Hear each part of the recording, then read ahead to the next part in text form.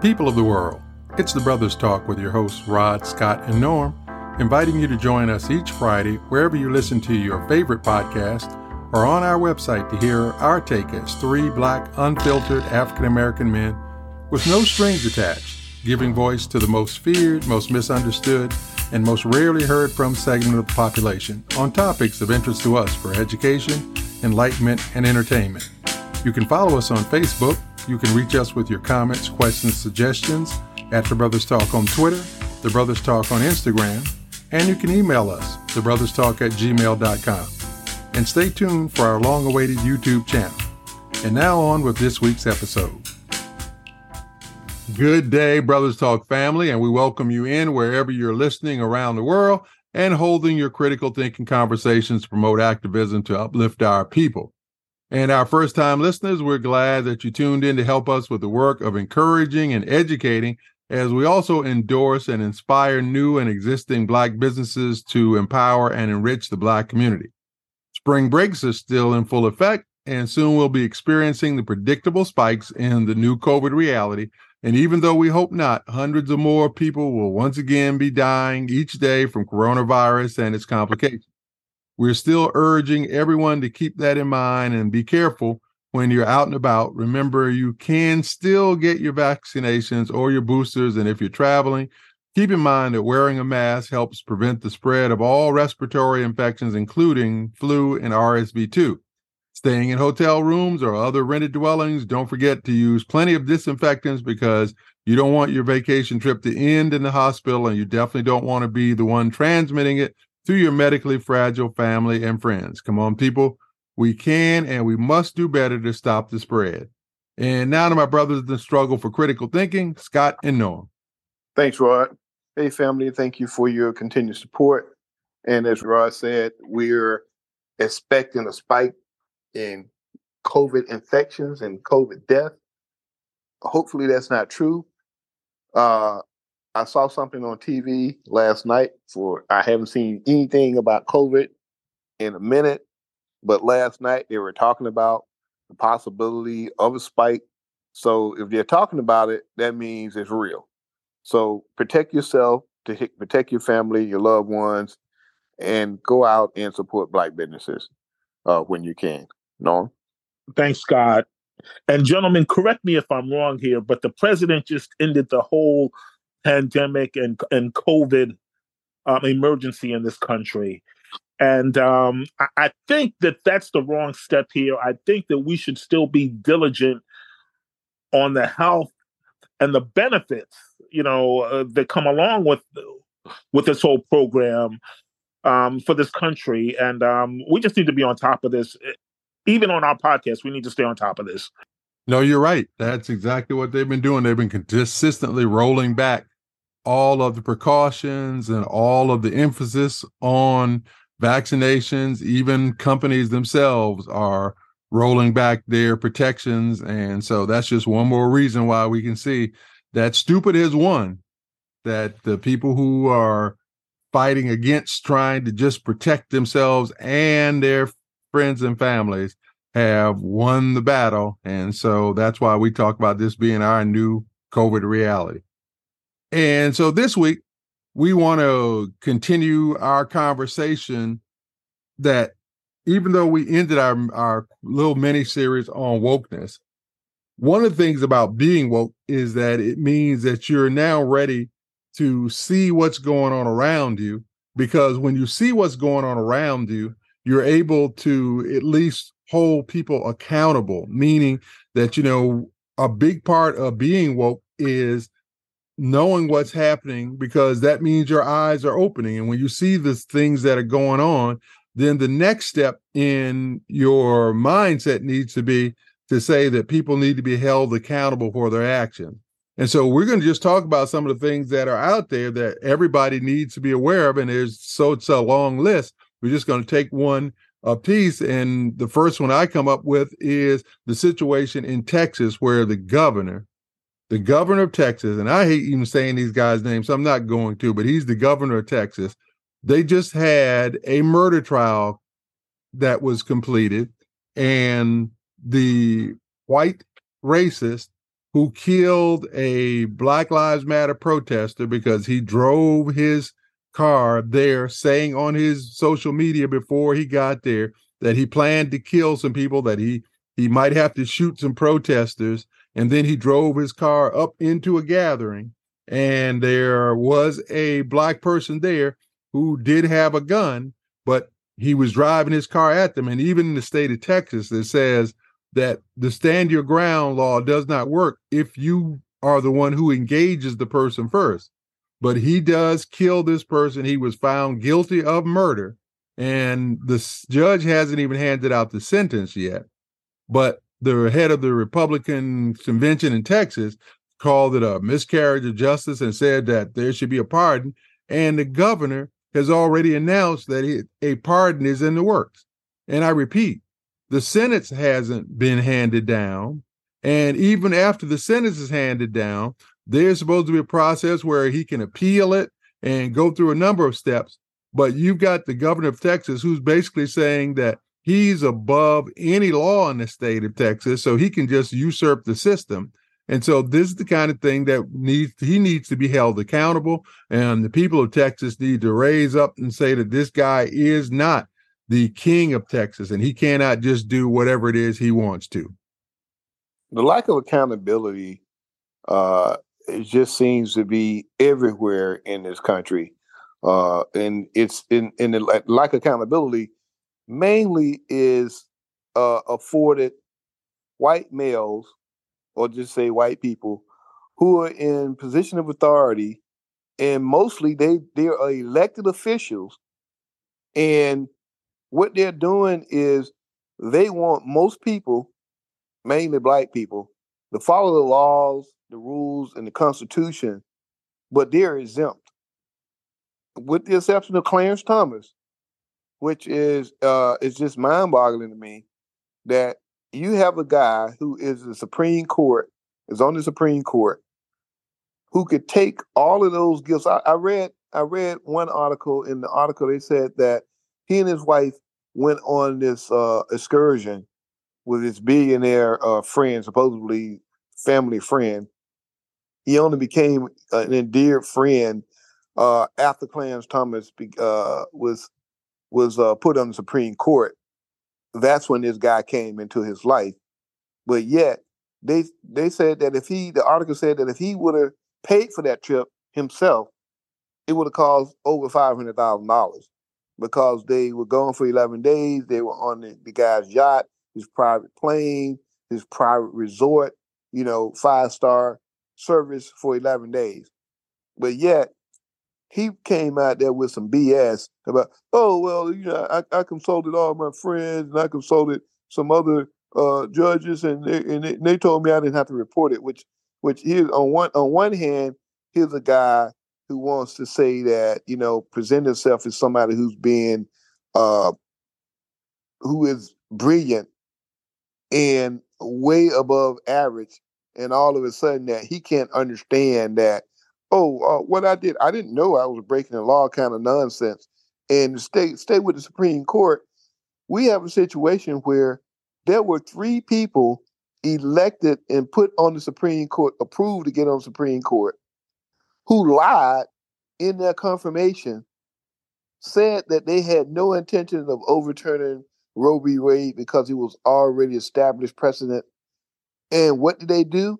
They voted to overturn. And so to me, how can you trust anything that the Supreme Court does or say? There's no accountability for any there. And there are no ethical standards for anything that they do. But for you to lie in your confirmation, they have it on record. They have a tape. They have the video. And yet these people are still allowed to serve on the Supreme Court. We got some problems in this country. Well, Scott, and bringing up the Supreme Court and Clarence Thomas and confirmation, I just have to reflect on his confirmation now, which was way worse than any of the examples you just brought up, because he did perjure himself. Yep. And unfortunately, Biden again didn't let them go forward and bring any other witnesses, which would have really ended his whole confirmation. But I just had to remind everybody of that as well. But since we're talking about, this injustice that's happening in the country today, I can't. I'm going to go back to Mississippi, where you have a white legislature that is literally taking an apartheid era move and circumventing the political process in a Black or African American city, which is Jackson, Mississippi. And they're literally trying to take over the entire city politically, the judicial portion of it, and even the airport and the funding that the $1 billion they just received from the federal government to finally address the water situation in that city. And literally the country's quiet. There's no pushback. There's no light shining on these issues. And that's what has my blood boiling at this point. Yeah, it's just one thing after another. And so look at what's going on in Florida, where you've got the governor there who, behind a closed door session, came up with a permitless open carry. So people are able to carry concealed weapons without even having a permit. And that's in the face of all these shootings that are taking place seeming like every couple of days. It used to be almost like weekly, but you had in Louisville yesterday two mass shootings that took place on the same day, one near a college campus and one at a bank. And we've got shootings taking place in schools with children.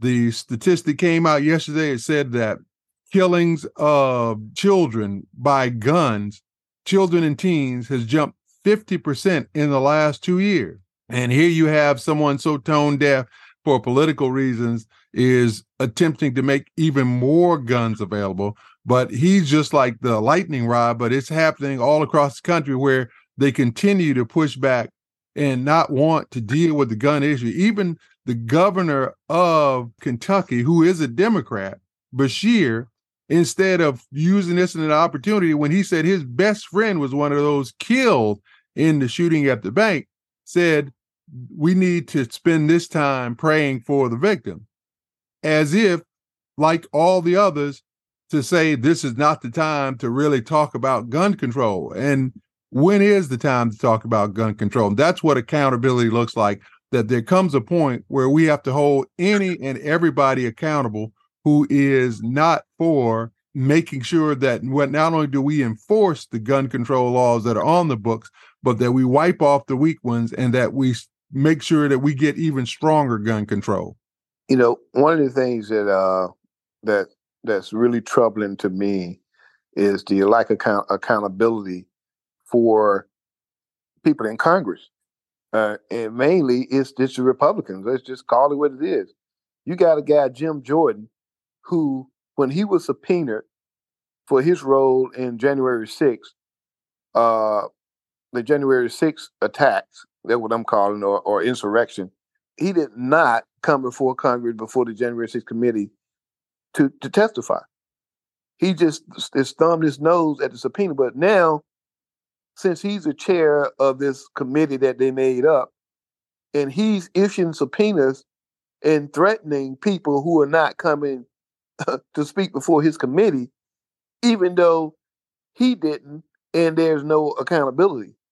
So we talked about, before the show started, we talked about state rights and how they're always talking about state rights. But yet here's this guy is trying to interfere in a case investigation in New York where Bragg has indicted Trump. And these guys are so much of sycophants for Donald Trump that they are threatening Bragg. They are interfering with it. Any other time, if you interfere with an investigation, you're breaking the law. And they should have them arrested, but there's no accountability. There was no accountability for Jordan not going before the January 6th committee. There's just no accountability. And these guys feel like, hey, we're white males and we do what we want to do in this country. These laws don't apply to us. That appears to be what's happening. Because in front of us, in our eyes, right in front of our eyes, you see these guys who are violating the Constitution. Nobody's saying anything and nobody's holding them accountable. And I had a question here. Where are we at with the indictments coming from Georgia, the federal indictments coming from Georgia in regards to the campaign violations that Trump made?